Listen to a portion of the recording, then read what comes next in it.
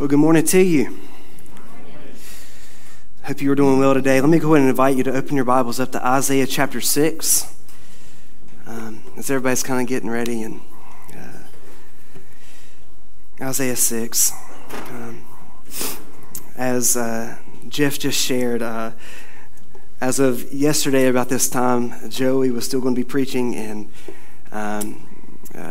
both him and his wife are sick, and throughout the day, he got sicker and sicker to the point he didn't feel like texting. And if you don't feel like texting, man, that's a pretty sick situation. So I want to ask you to pray for two things this morning. Pray for Joey and Jamie, as they both are dealing with illness. And secondly, just pray for me. Pray for this moment. I tried to do my due diligence at 8 o'clock last night and spend a few hours getting prepared. I'm not asking for sympathy. I'm simply asking for your patience and grace as we open up God's Word together. In Isaiah 6, I actually read this last week leading worship. It's just one of my favorite passages, and this is something that I shared a few months ago at Rescue Mission. I just want to elaborate a little bit more on these truths. But if you're there in Isaiah 6, let me go ahead and invite you to stand for the reading of God's Word. Isaiah chapter 6. Starting at verse 1. In the year that King Uzziah died, I saw the Lord sitting upon a throne, high and lifted up, and the train of his robe filled the temple. Above him stood the seraphim. Each had 6 wings. With 2 he covered his face, and with 2 he covered his feet, and with 2 he flew. And one called to another and said, Holy, holy, holy is the Lord of hosts. The whole earth is full of his glory. And the foundations of the thresholds shook at the voice of him who called, and the house was filled with smoke. And I said, Woe is me, for I am lost, for I am a man of unclean lips, and I dwell in the midst of a people of unclean lips, for my eyes have seen the King, the Lord of hosts. Then one of the seraphim flew to me, having in his hand a burning coal that he had taken with tongs from the altar. And he touched my mouth and said, Behold, this has touched your lips. Your guilt is taken away, and your sin atoned for. And I heard the voice of the Lord saying, Whom shall I send, and who will go for us? Then I said, Here I am, send me. Can we pray?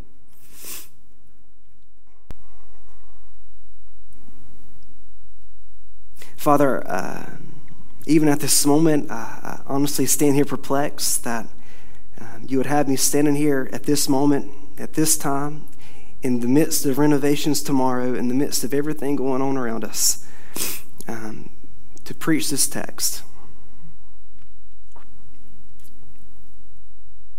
Where somebody in this place needs to see you.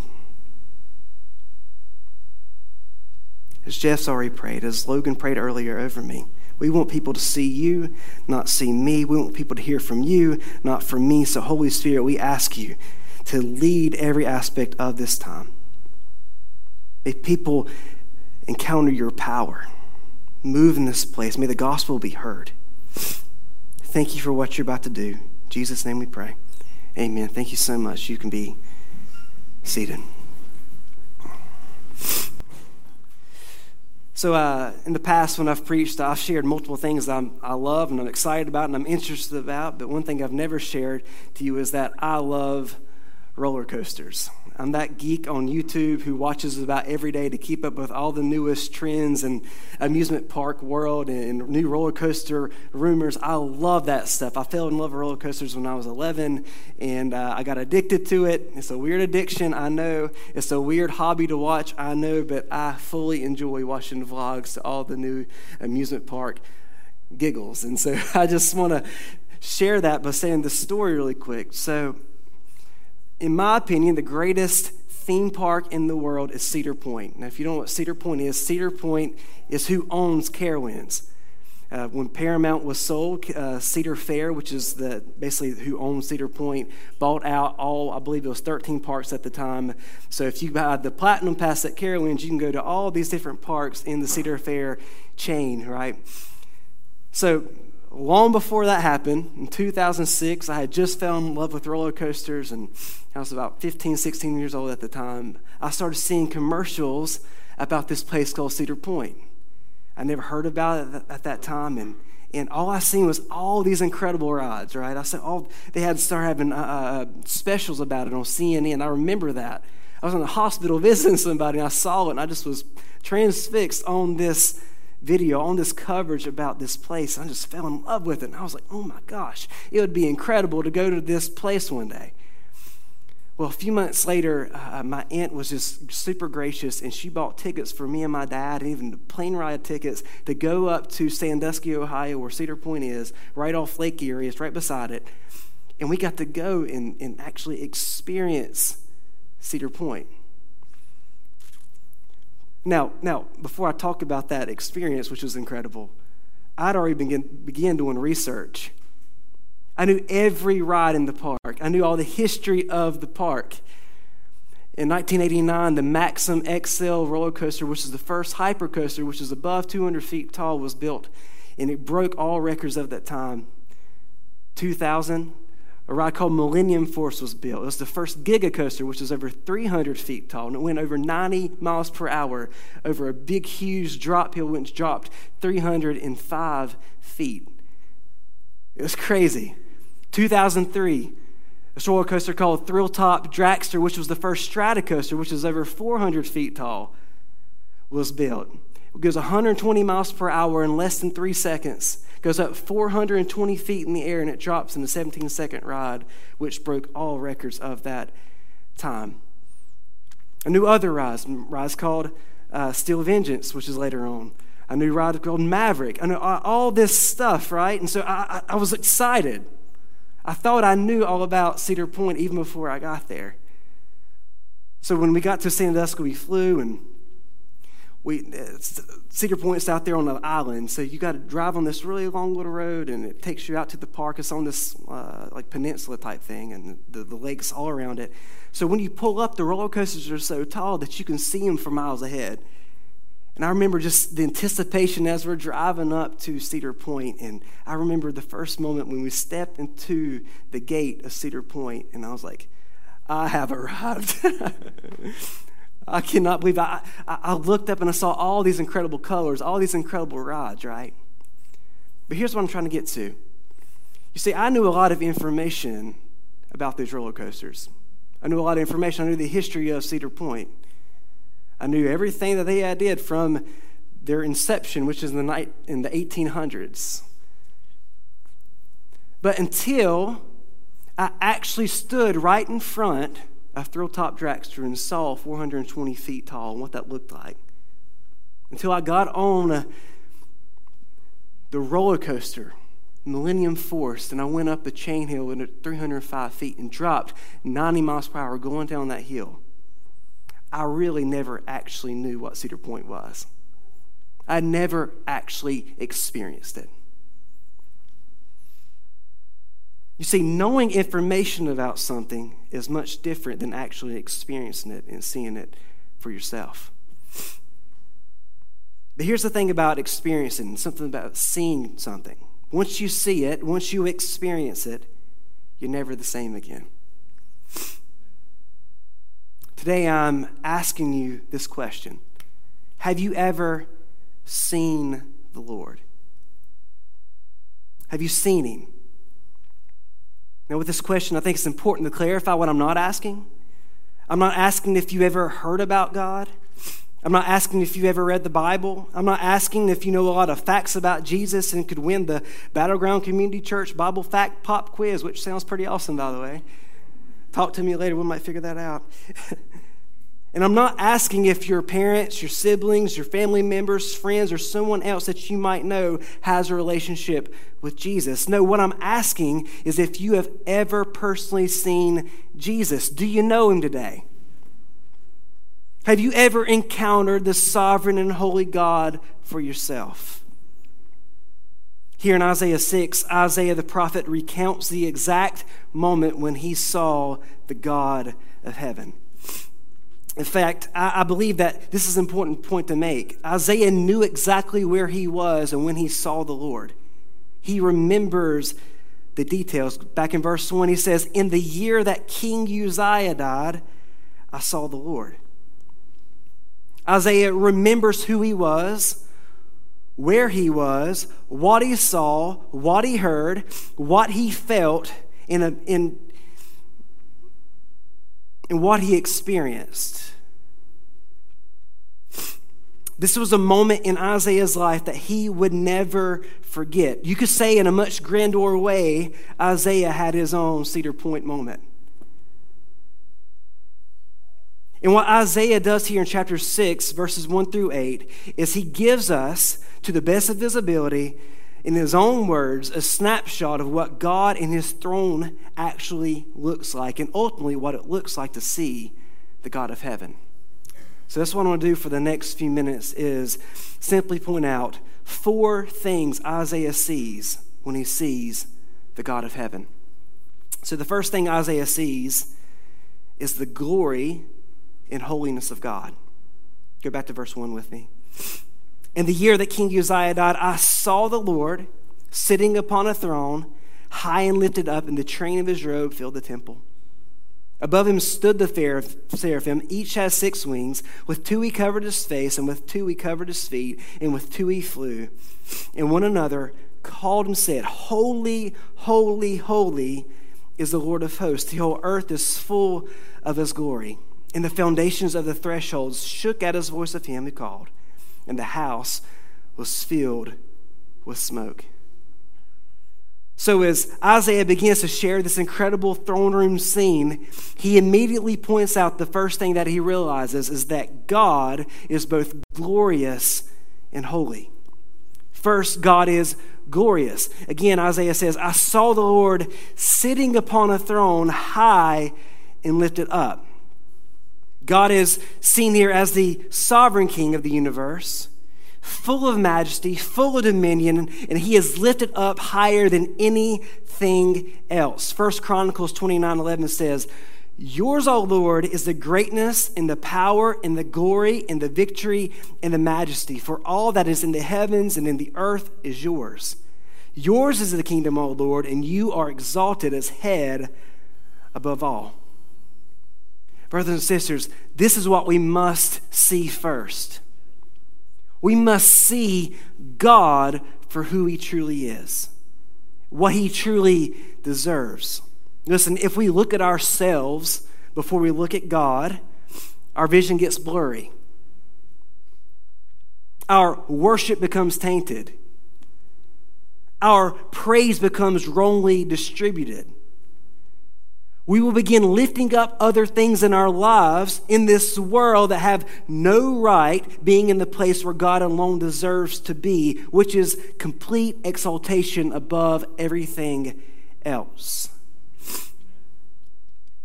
In our current Roman series, we're looking at man's depravity and God's wrath. Last week and in the coming weeks, we're going to see what it looks like when people refuse to honor the Lord above anything else. Notice, if you go with me to Romans chapter 1 really quick, drop down to verse 21. Notice what Paul says.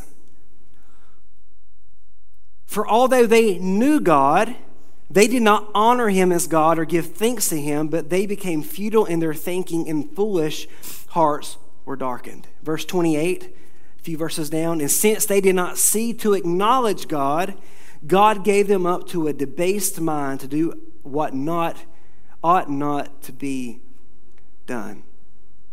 Do you see the danger that we're facing?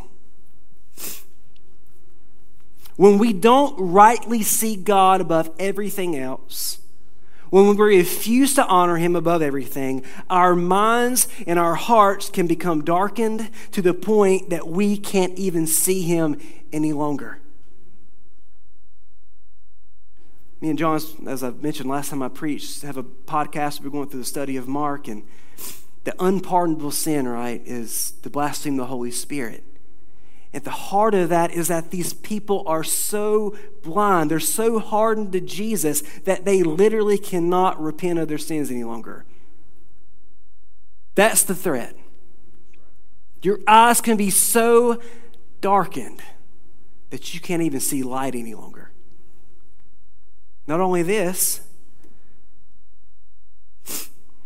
notice the text, if you refuse to honor God, to rightly lift him up, you very well could get exactly what you want in this life.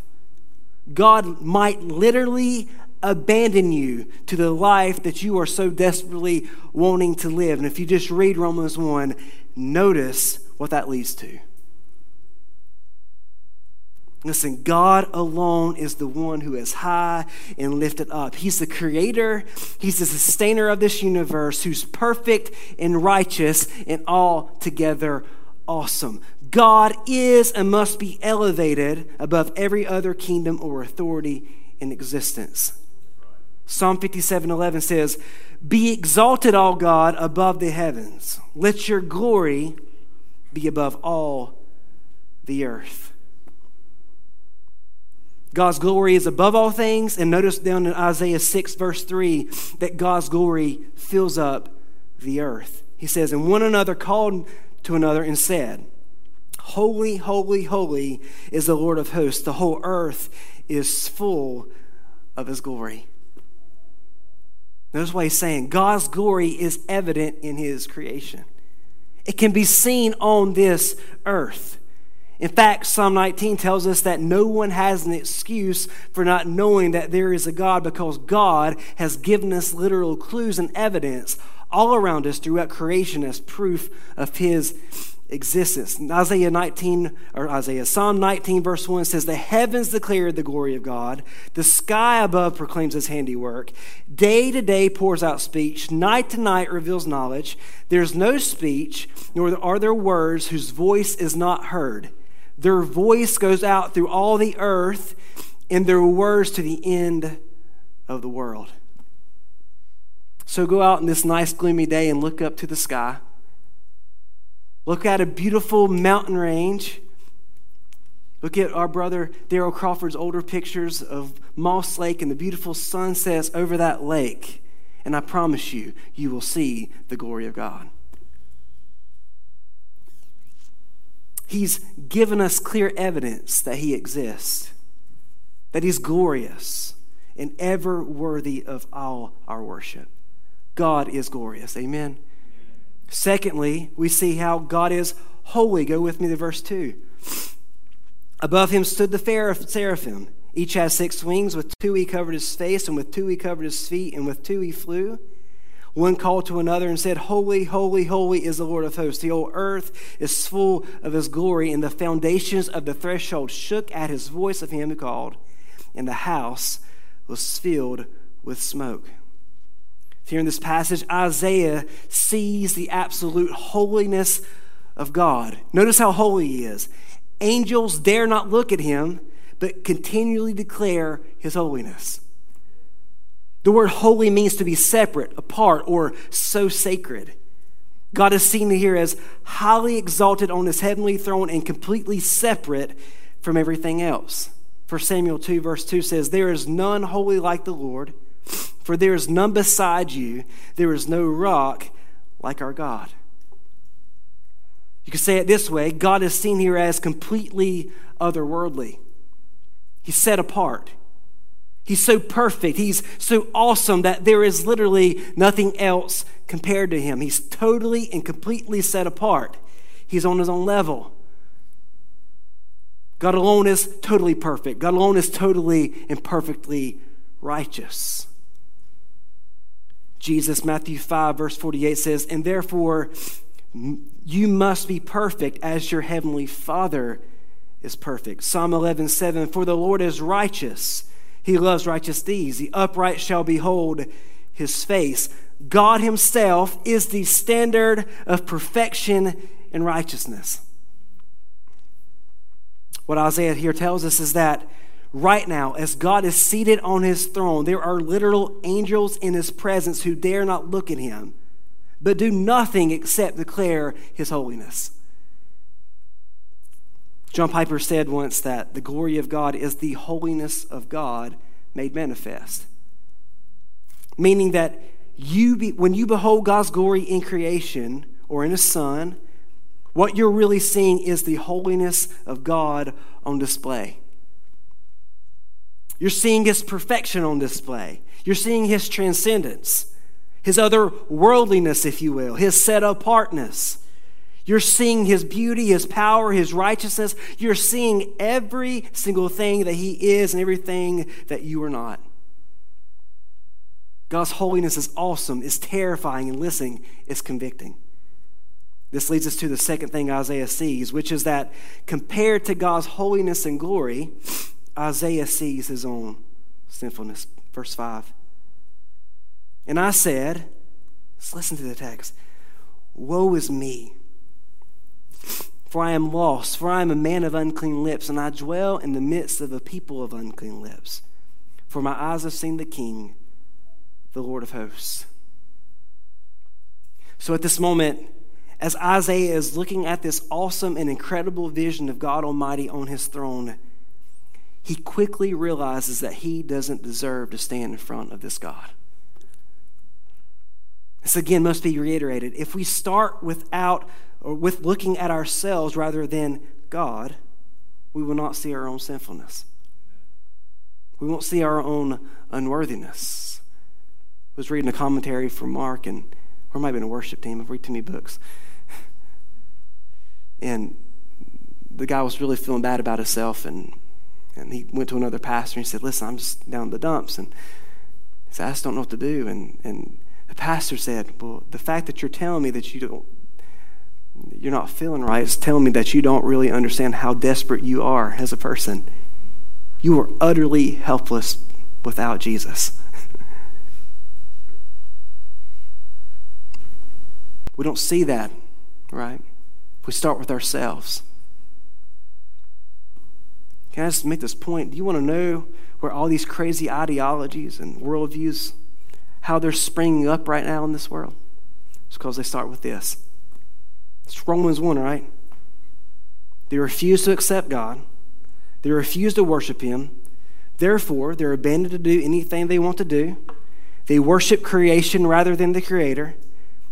Listen, they really worship themselves above the Creator.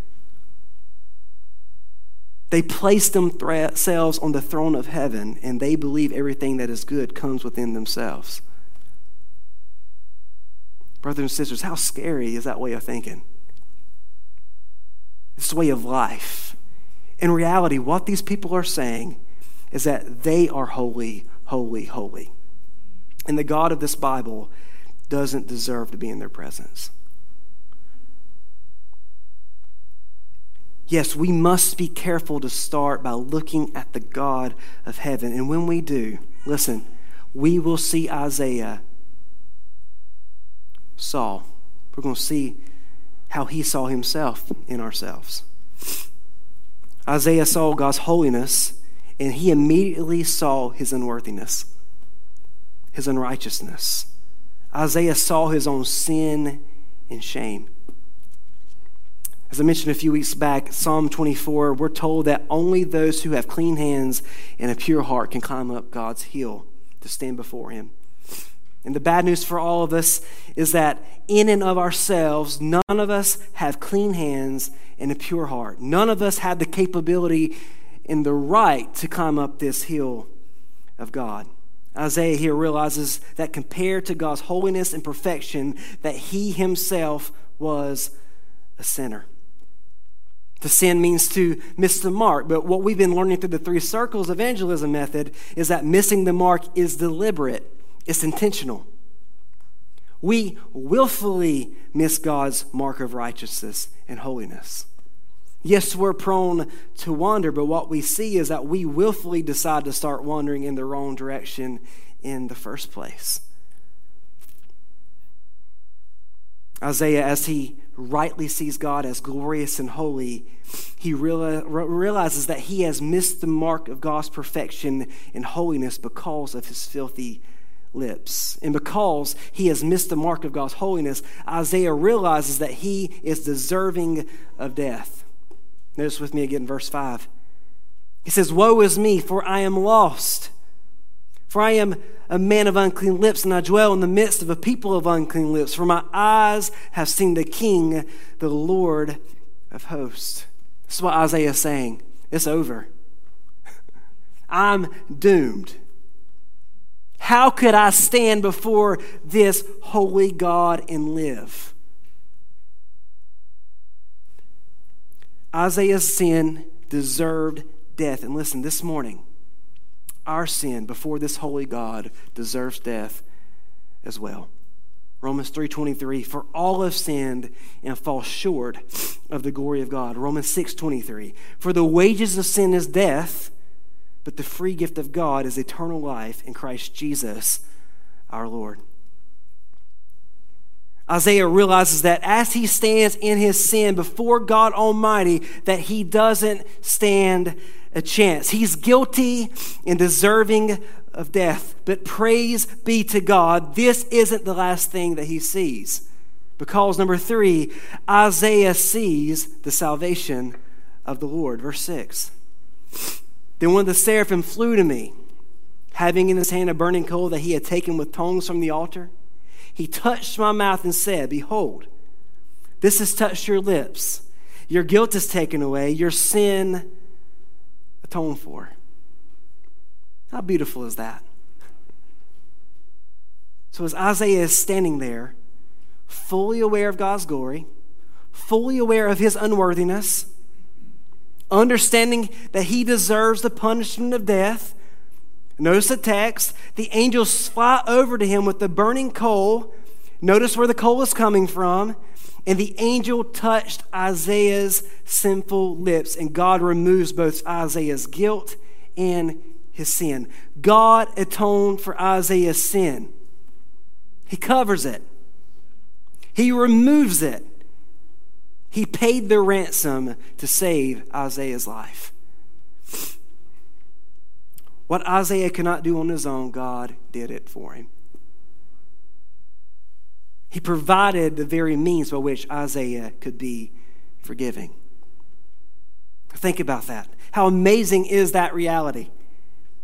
God at this moment does not have to forgive Isaiah. He'll be right to punish him. But in his perfection and holiness, by his grace, God provides a means from his own altar to redeem Isaiah and forgive him. Romans chapter 5, verse 6 says, for while we were still weak, at just the right time, Christ died for the ungodly. For one will scarcely die for a righteous person, though perhaps for a good person, or would even dare to die. But God shows his love for us, in that while we were still sinners, Christ died for us. Since therefore we have now been justified by his blood, much more shall we be saved by him from the wrath of God.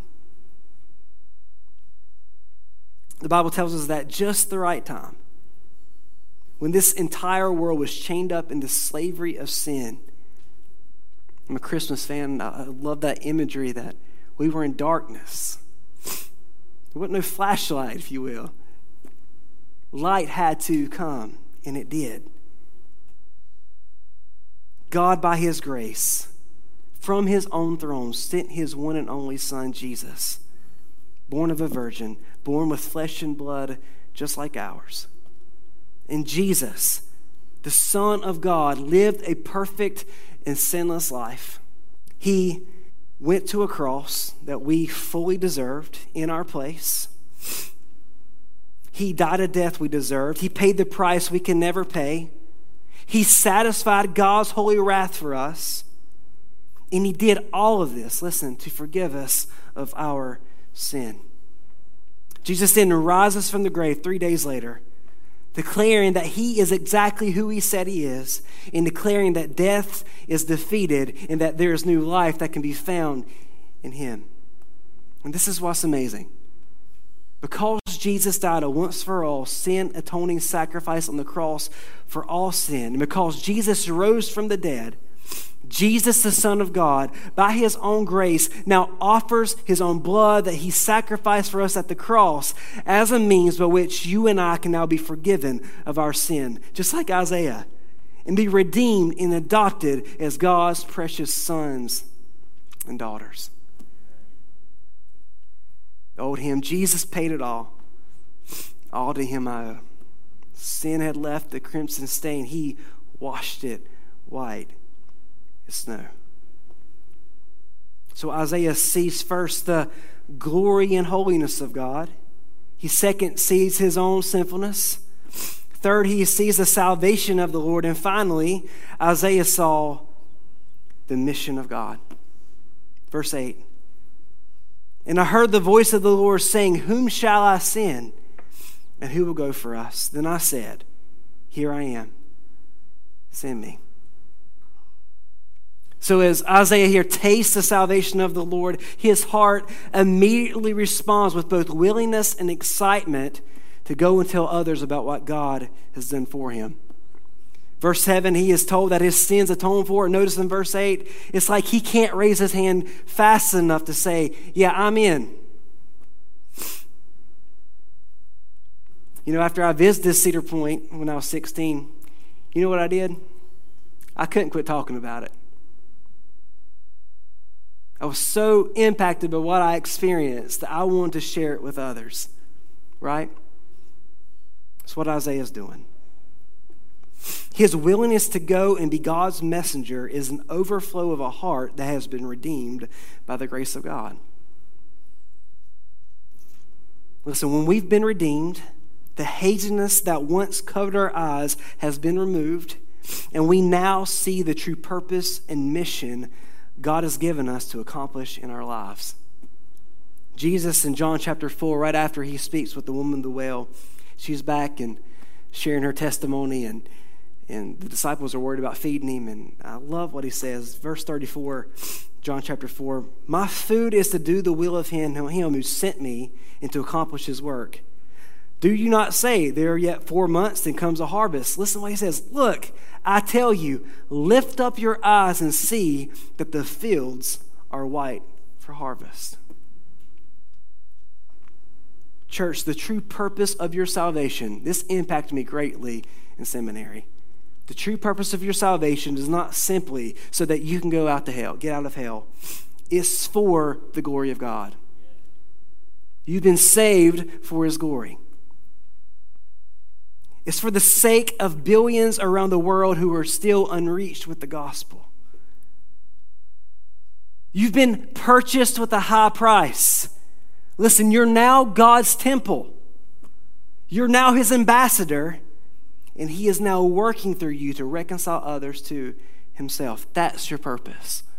That's the mission. He's given us new hearts, new affections. He's given us a new song to sing. He's given us a new purpose. Therefore, go and live and declare for him. You know, it's true that we talk about what we love. Here in this text, God has won Isaiah's heart and affections. Therefore, Isaiah wanted to tell others about what he loved.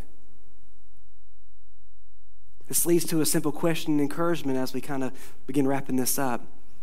First, what do you love? What do you love? And secondly, if the answer to this question is Jesus, well then, go and tell others about what you love.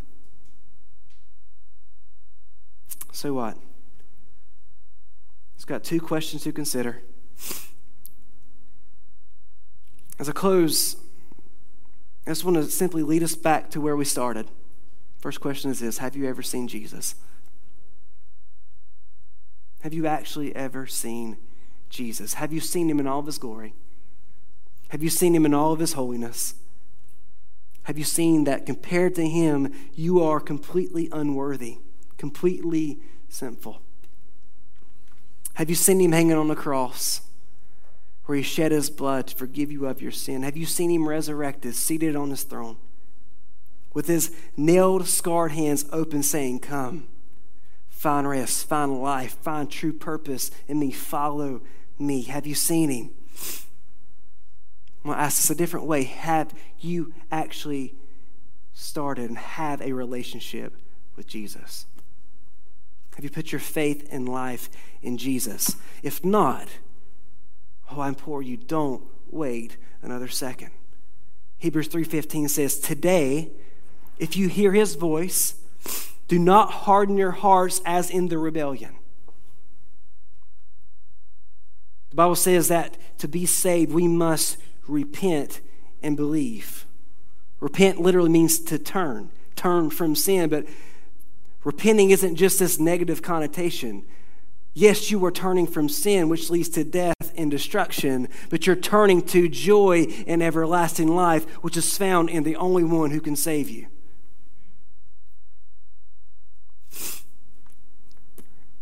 Romans 10 says, if we confess with our mouths that Jesus is Lord and believe in our hearts that God raised him from the dead, we will be saved.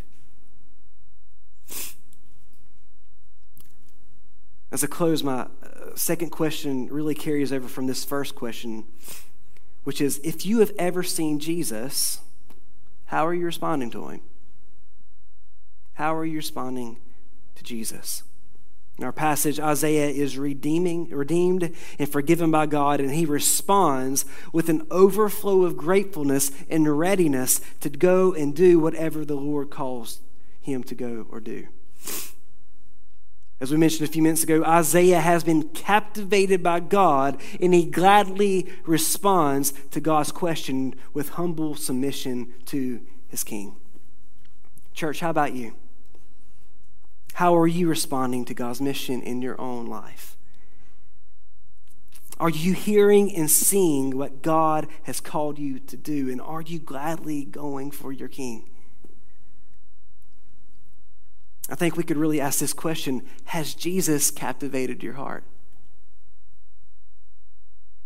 Do you love him more than anything else? Because if you do, listen, you will talk about whatever you love. Maybe you're in a similar season that I found myself in over the past few months, where honestly we kind of find myself quietly wandering away, not consistently in the presence of God, always having good and bad excuses for not being in his word, not spending time with him. Maybe you're just feeling like your love for the Lord has been distant and cold, that you aren't enjoying Jesus as much as you have in the past. Can I just encourage you with something that the Lord has just recently reminded me of and led me to? Can I just encourage you to go back to your first love? Hear his tender voice this morning that's calling you back into his presence. This is a beautiful promise in the Gospels. If you want more of your Savior, the Bible says he's gracious to give us more of himself. He's gracious and merciful to draw us into himself and leads our hearts to love him more deeply, which is ultimately the greatest commandment in the first place. Church, as we see the Lord in all of his glory, as we love him more and more, may we joyfully respond to the mission he's calling us to with glad and willing hearts. Every day as I drive to the office, I normally, that's my time of prayer. It's the most quiet time. If you got kids, you understand. At the end of almost every single prayer, I always pray, Father, as Isaiah says so long ago, here I am, send me. I'm just willing, Lord, whatever you want me to do today. This is my prayer for you.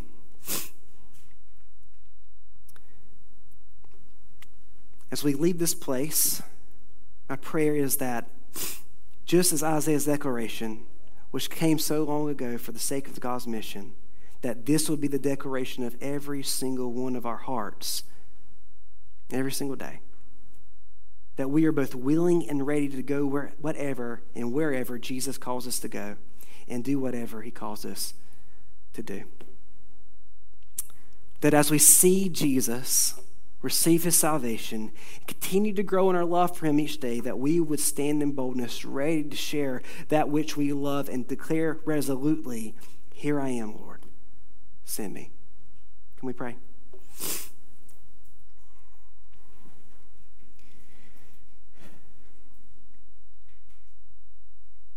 Father, thank you for this morning. Thank you for your word.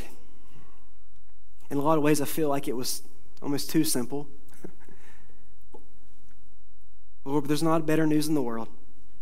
That you, the God of heaven, holy and perfect, made a way for us who are sinful and unworthy to be in your presence, to have a relationship with you. So, Father, I pray for souls in this room who've never put their faith in Jesus, who've never seen Jesus glorious, holy, and raised above everything else, that this morning that you would change their lives from the inside out, draw them to repentance and faith, but their faith in Jesus Christ for the salvation of their souls. Change their lives just like you changed mine 12 years ago, Lord. And Father, I pray for the church, that as we lead this place this morning, that we would grow in a more full and in-depth love for you, that we enjoy you more deeply. And as a response to that, then we would simply be willing vessels to go wherever you would have us to go for your glory. Thank you, Father. Lead our time in singing now. May you be worshiped in this place. In Jesus' name, amen.